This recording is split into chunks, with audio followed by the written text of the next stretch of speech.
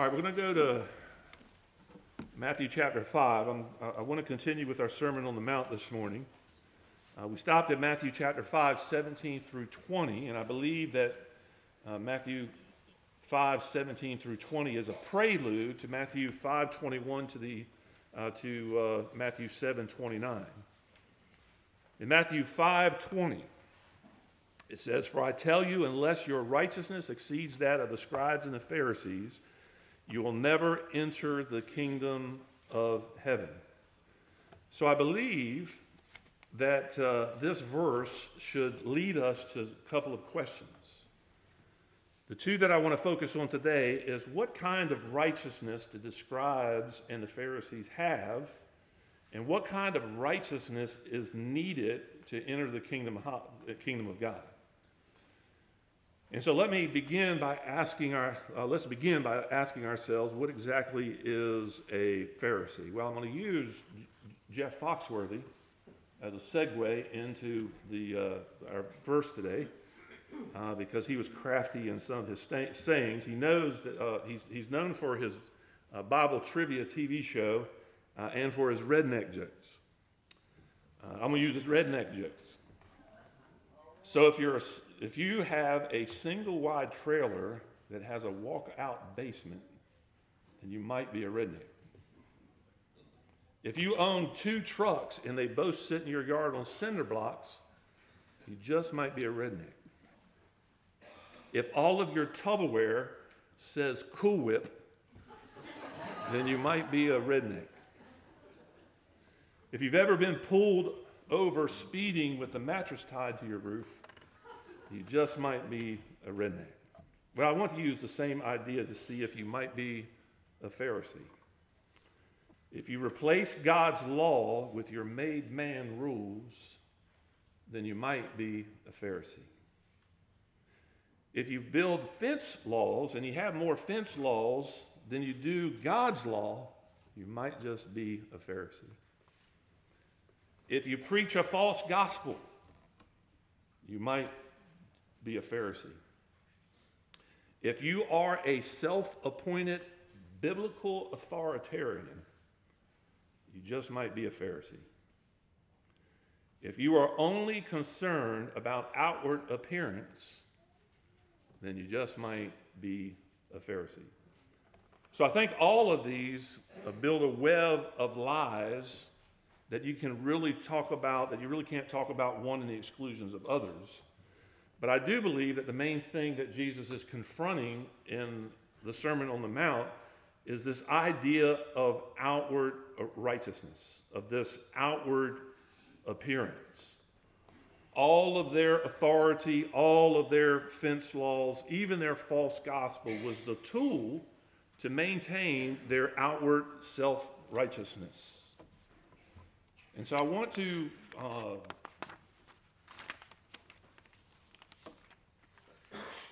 I also believe, that we need to heed the warning here, because we by nature focus more on what is seen than what is unseen. We like to compare ourselves with other people, and the only thing that we have to compare ourselves is the outward appearance of things.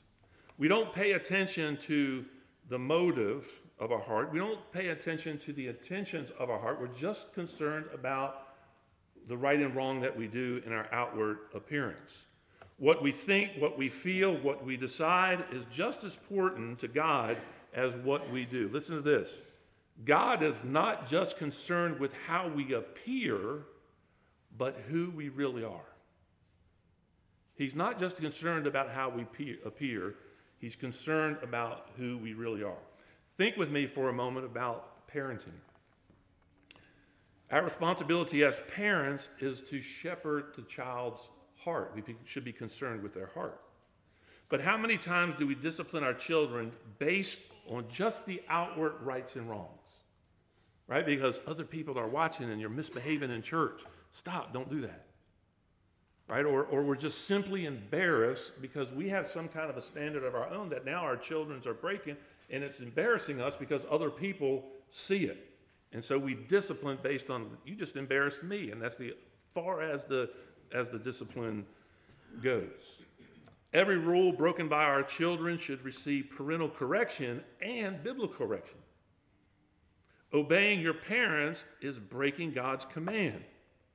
And the heart is the ultimate thing that needs to be addressed.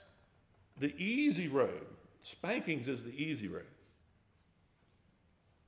Spankings are easy and they're quick, but shepherding the child's heart requires deep, loving commitment to God and to your children.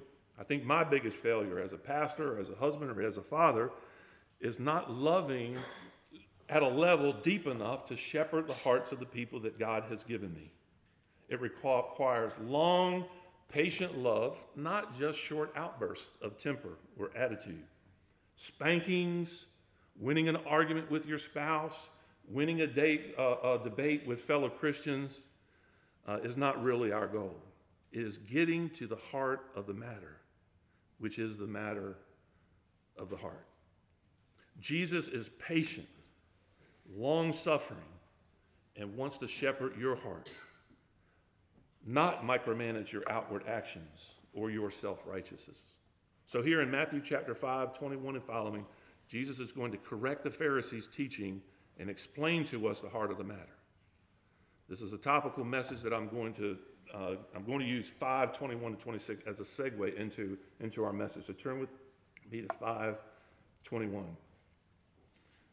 It says, "You have heard that it was said to those of old, 'You shall not murder, and whoever murders will be liable to judgment.'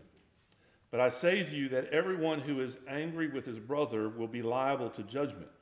Whoever insults his brother will be liable to counsel, and whoever says 'you fool' will be liable to hell of fire. So if you are offering your gift at the altar and there remember that your brother has something against you, leave your gift there before the altar and go. First be reconciled to your brother, and then come offer your gift. Come to terms quickly with your accuser while you are going with him to court, lest your accuser hand you over to the judge and the judge to the guard, and you be put to prison. Truly I say to you, you will never get out until you have paid the last penny." Now, I'm going to use this as a segue because what I want to answer first and foremost is what all of these topics are going to be about. Next week, I'm going to preach this actual text that I just read, but I want to show you what I think the entire Sermon on the Mount is trying to accomplish. He's fighting against outward righteousness and is dealing with the heart. So let's pray. Father, we love you, and we thank you for this time to come to you in your word. We ask, Father, for you to teach us. Father, help us to be aware of your standard.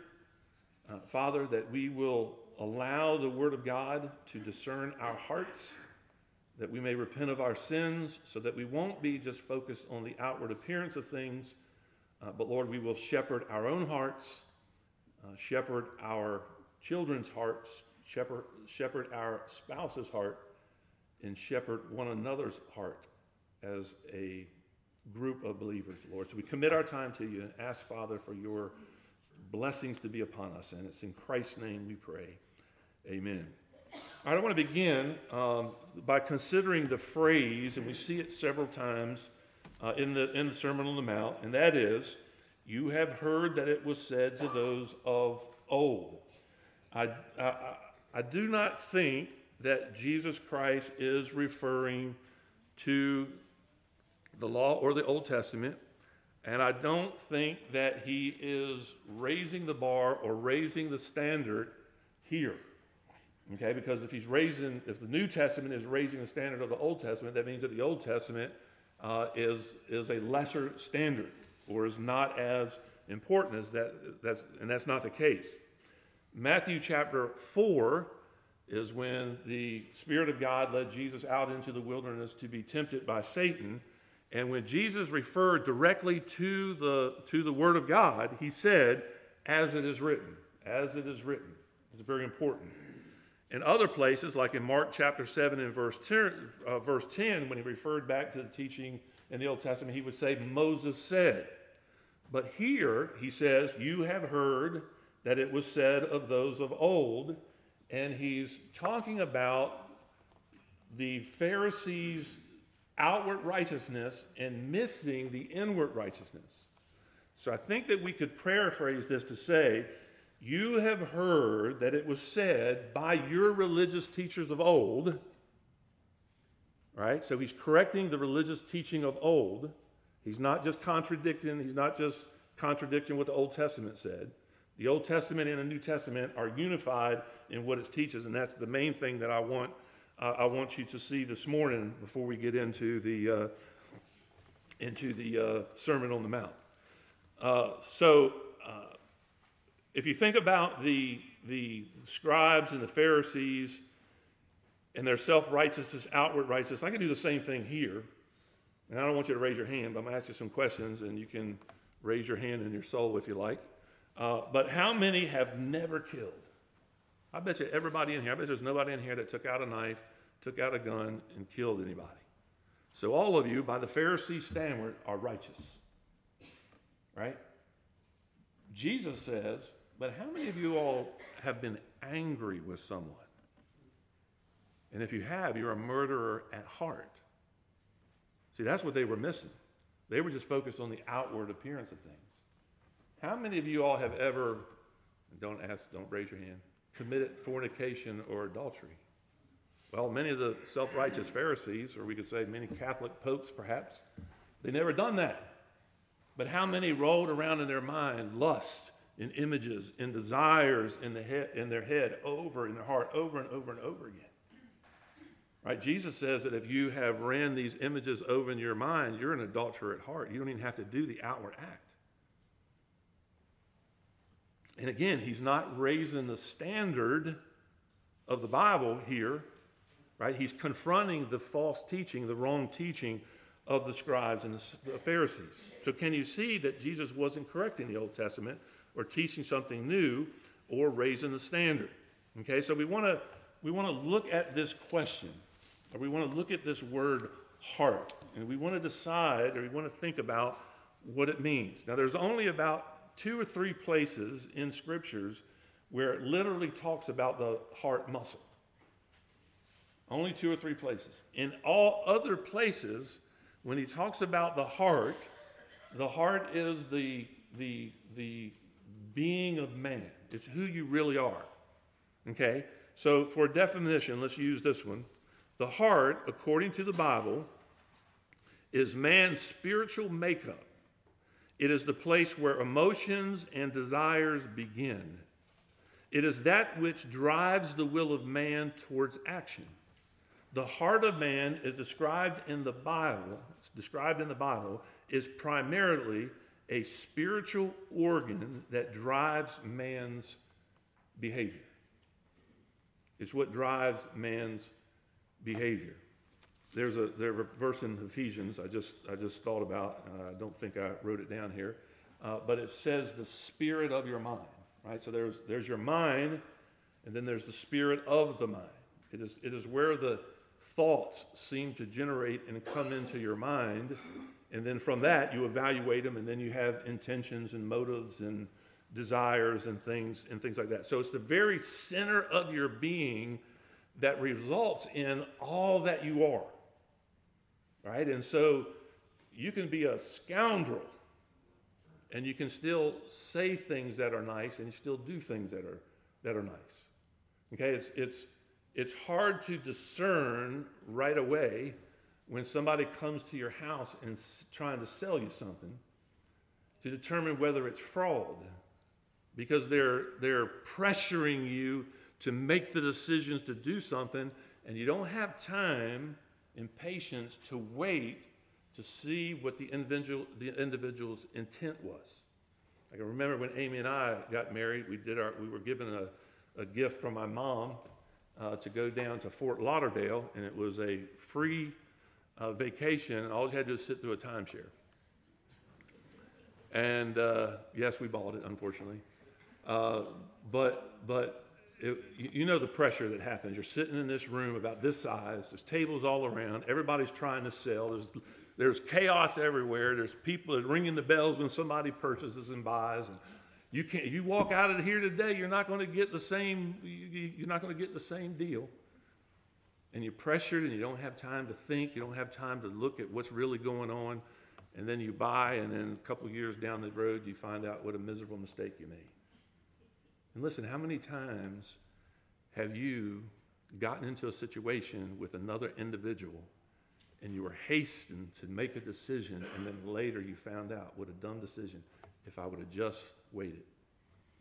I've learned from that experience. You can call me on the phone and you can beg me to buy something, but I won't buy over the phone. I just refuse to take any kind of a pressure situation and determine to buy something, because I know now what it's all about. Okay, so we need to take the time to know the heart. Okay, so if we go back to Jeremiah, and you can go back. When I was preparing for this lesson, I didn't want to flip all over the Bible and get you chasing scriptures. But as I was studying this, the Old Testament and New Testament is completely unified. We have 66 books, and all of them pretty much teach the same thing. So we can go to Deuteronomy. There's a lot of verses in Deuteronomy, just like the ones I'm reading here in Jeremiah. But Jeremiah and Deuteronomy, I think, were the most thorough in what my attentions were today. So the first thing that I want us to see and to understand is that our heart is desperately wicked. So turn to Jeremiah chapter 17, and I will read the Bible verse that says exactly that. Jeremiah 17 and verse 9, it says, "The heart is deceitful above all things and is desperately sick," or desperately wicked. "Who can understand it?" Now that's important for us, because what we need to understand is that our problem is that we are corrupt, that we are sinful by nature. The reason why our righteousness is nothing but filthy rags in God's sight is because the issue is not the thing that we're doing. The issue is the people that we are. That's the difficult thing, or the difficult reality to grasp and to understand. I don't want to look up all of these scriptures, but 1 Corinthians chapter 15, verse 22 says that the heart is a product of Adam, right? We all sinned in Adam. We have a corrupt nature because Adam sinned in the beginning. He is our federal head. I won't get into the theological thing, but anyway, he represented us. He represented us in the Garden of Eden, and when he sinned, we all became sinners. Sin entered the world through Adam. From Adam until today, we have been being born or conceived in iniquity, which is the next verse there in Psalm 51, verse 5. I think I spoke last time, and somebody over here was chiming in, but when you have a male dog and a female dog, what do you have? Puppies. If you have a male bird and a female bird, what do you have? Little birdies. If you have a male sinner and a female sinner, what do you have? You have a little sinner, right? And that's basically what we're producing. Everybody is producing little sinners. We are sinful by nature, right? We sin because we're a sinner, right? We don't become a sinner because we sin. We're sinning because we're already sinners. It's because of our corrupt heart. That's who we are as individuals. The heart makes us a sinner by nature. The heart causes us to sin. Let me go back to Isaiah 64.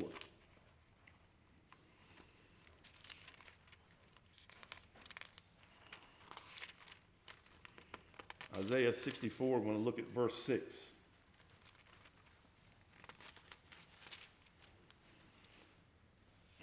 It says, "We have all become like one who is unclean, and all of our righteous deeds are like polluted garments. We all fade like a leaf, and our iniquities, like the wind, take us away."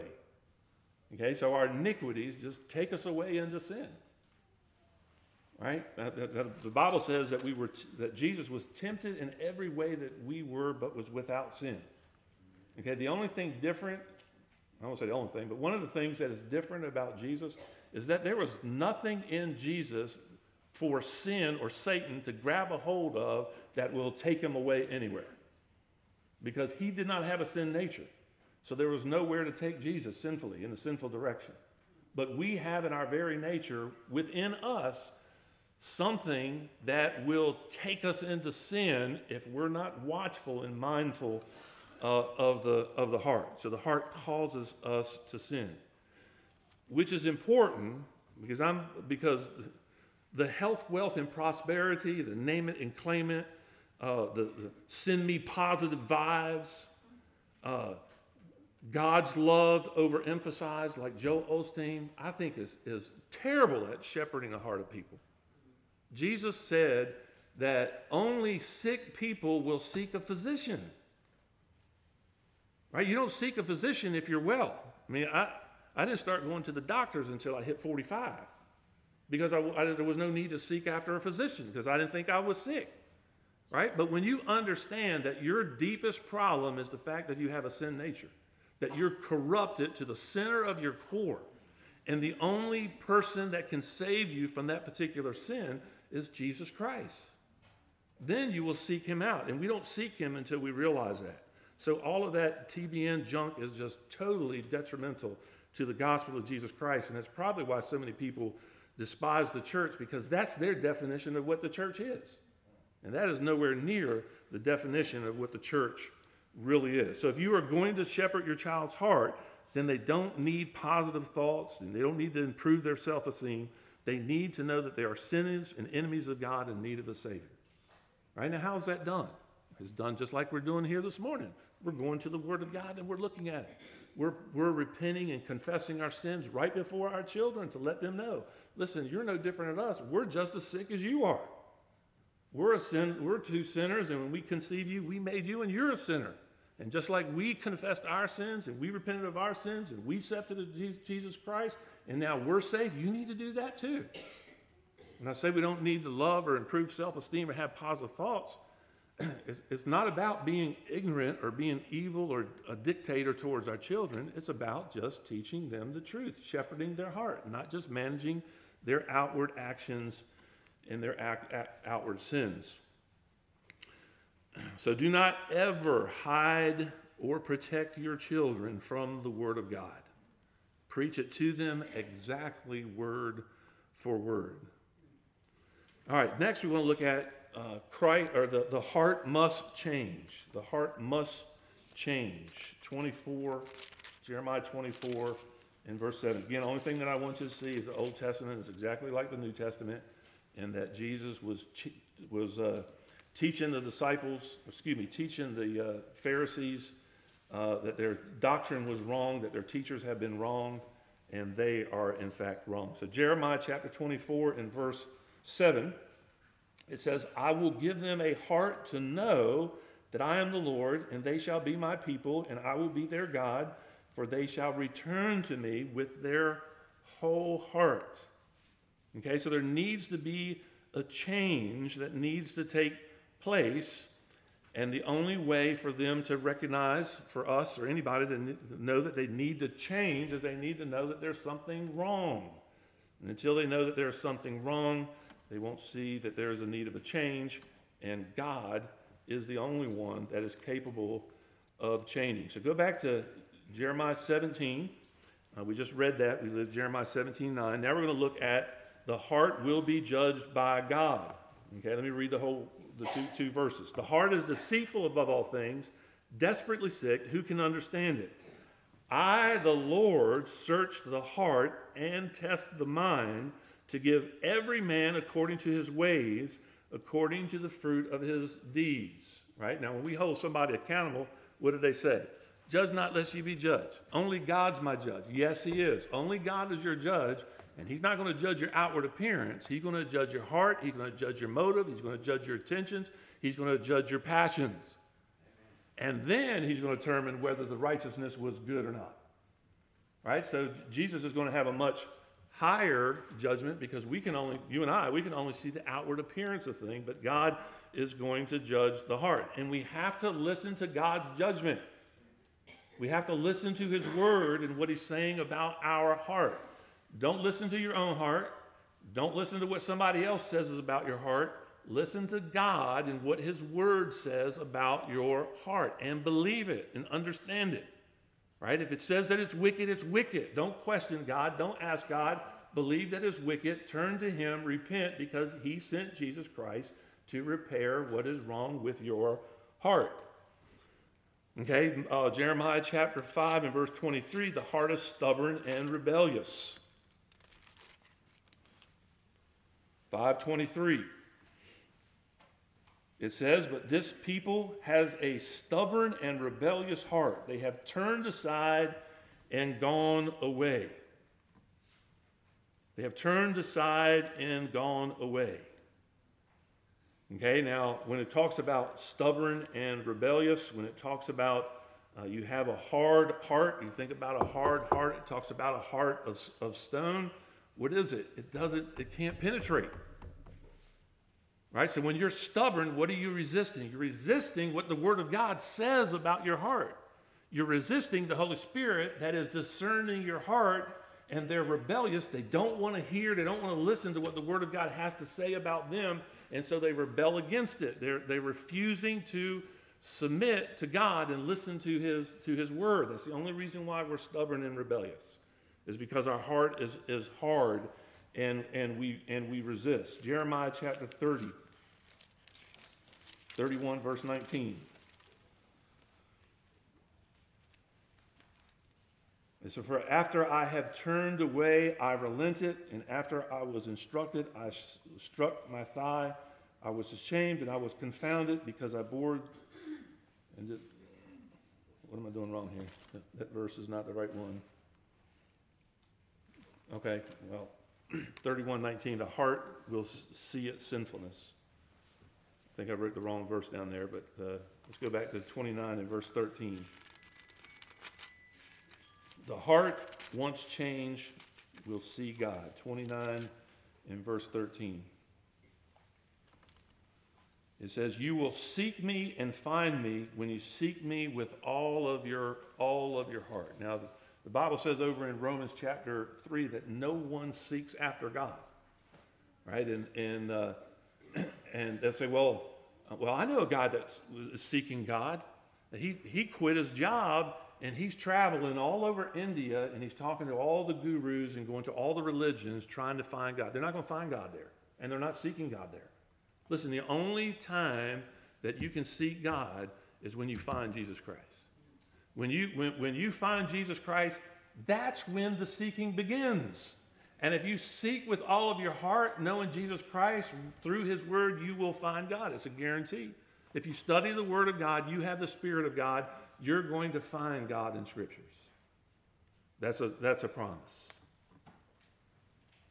Okay, so once you are saved, then you can see and find God in the pages of Scriptures, and that's what He desires. So not only is the heart desperately wicked, not only does the heart need to change, but the heart must be examined. The heart must be examined. We already read Jeremiah chapter 19. The heart, once changed, must continue to examine itself. It must continue to be examined. 2 Corinthians 13:5 says to examine yourself to see if you're in the faith. That is present tense. It didn't say days gone by you should have examined yourself. It says present tense, right now, examine yourself to see if you're in the faith. How do you know if you're in the faith? If you have Christ and if you're seeking Him with your whole heart. And that's key. Again, back to Jeremiah 17 in verse 10, we just read it, but the heart is searched by God, and we have to relent, or we have to give in to what God's Word says about our own heart. The heart is searched by God's Word. Hebrews chapter 4 and verse 12, we know that it's sharper than a double-edged sword. It cuts complete to the heart, complete to the soul and the spirit, and it lays itself open before God. The Word of God examines your heart. That's what we're here today for. That's the reason why we study Scriptures. We want God to examine our heart, and we should be asking God, search me to see if there's any wicked way within me. We want Him to search our heart because it's necessary. The heart is searched by God. The heart is searched by God's Word, and the Word is searched by the Holy Spirit. Turn to 1 Corinthians chapter 2 with me, because there's another verse that I want you to see while we're there.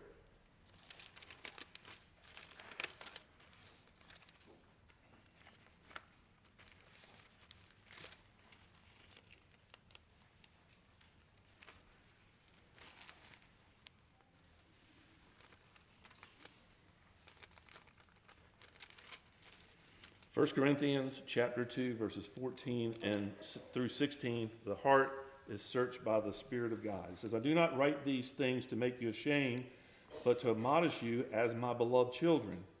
For though you have countless guides in Christ, you do not have many fathers, for I became your father in Christ Jesus through the gospel. I urge you then, be imitators of me. I urge you then to be imitators of me. But go back to verse 3 through 5 now.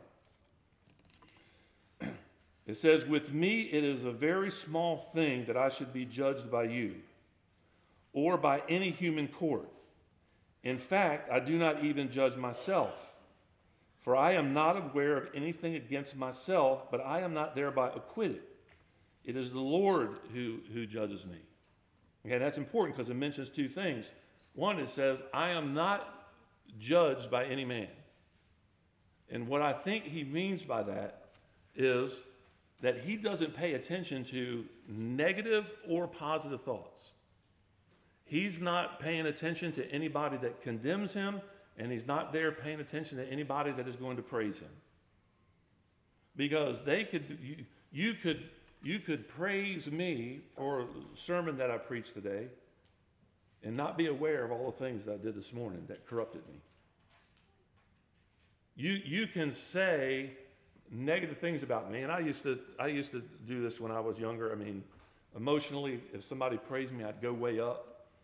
If somebody said something bad, I'd go way down. It was like doom and gloom to high exaltation. And then I learned, you know what? I don't have to listen to what people think. What I need to listen to is what the Word of God says, what the Holy Spirit says. And then it goes on to say, I don't even judge myself. You know what he means by that? We can't even accept our self-judgment. In other words, we spin everything into our favor. Always, all the time. Right? When my wife says something to me, well, you did this, automatically. Well, what about what you did?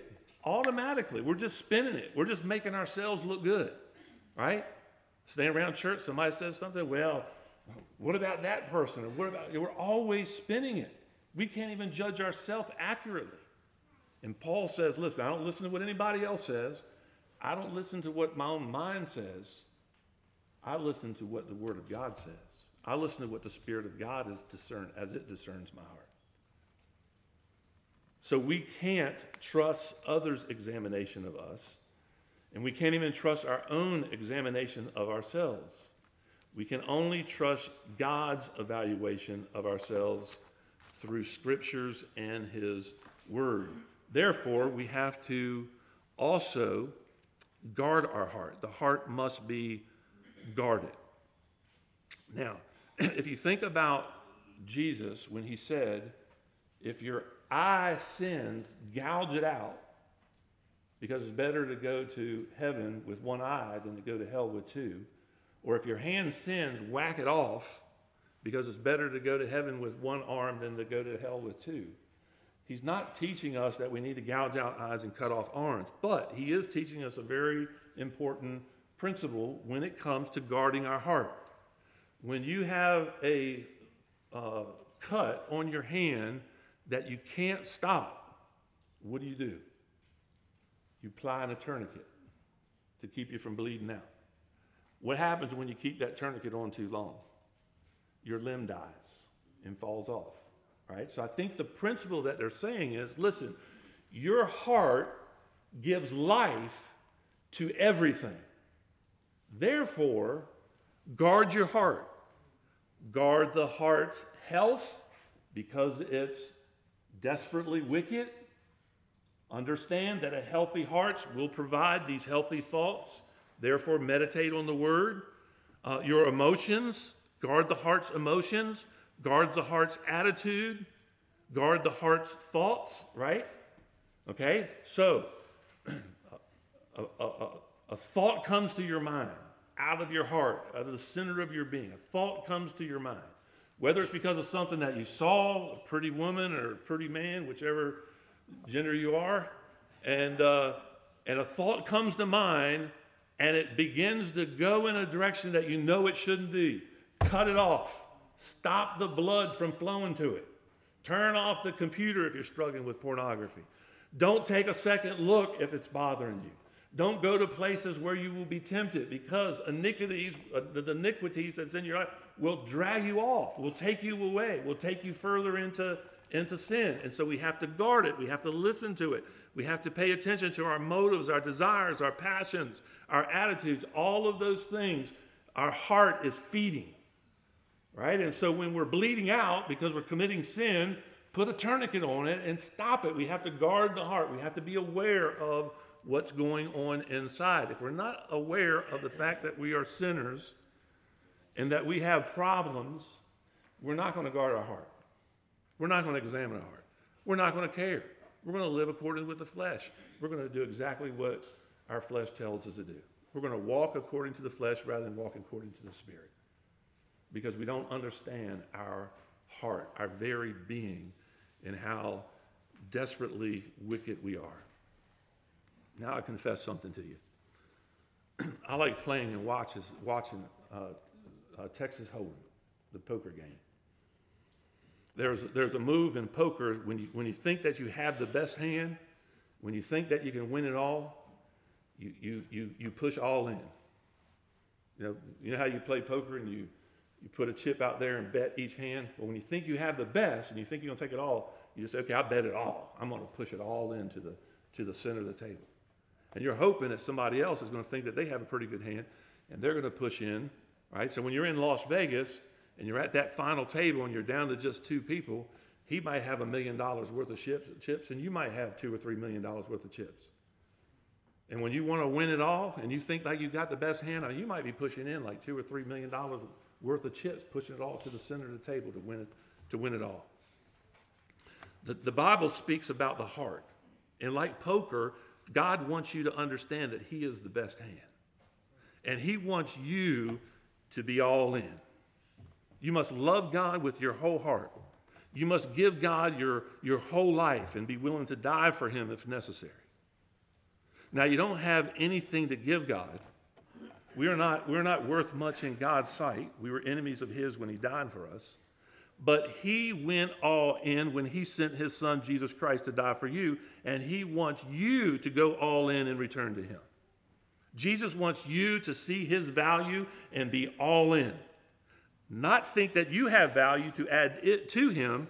He is all in with his Father, and those who he saves will be all in as well. And so we need to think about, are we all in? All of our heart, all of our mind, all of our soul, everything. If you examine your heart right now, can you say with confidence, I am all in? What keeps you from worshiping him with fellow believers? Whatever hinders you is the reason that you're not all in. What excuses do you make for following Jesus with all of your heart? That excuse is the reason that you're not all in. What sin do you habitually and willingly continue to do? That sin is the reason that you have not moved all in. Sports, fishing, golf, sleeping, shopping, partied last night, stayed up too late, don't really have a love for Jesus. All of these can be reasons for not being all in.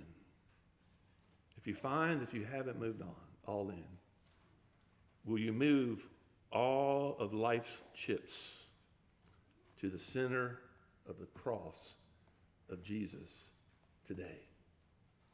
He is the best hand that you got, and he is worthy of everything that you have. It's time to move all in. Let's pray. Father God in heaven, Lord, we love you. We love you because you have changed our corrupt heart. Father, we were enemies of you. We didn't think of you. When I wasn't saved, I thought about it, but you never were really on my mind every minute of every day. My heart certainly wasn't for you. My mind certainly wasn't for you. It wasn't until that day that you showed how corrupt I was and how great a Savior that you were that I pushed my life to the center of the cross and that I seek to serve you every day. And what a great reminder. What a great reminder that our heart, that our soul, at the center of our being, that everything about us needs to be all in.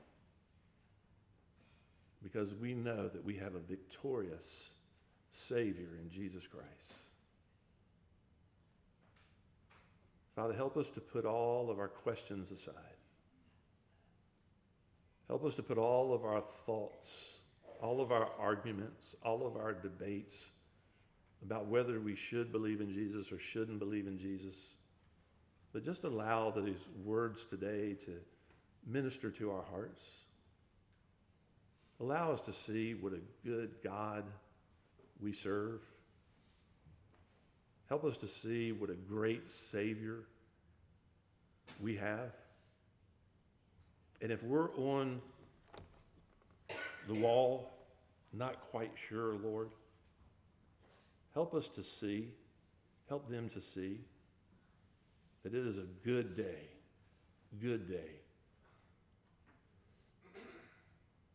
to push ourselves to the center of the cross and go all in for Jesus Christ.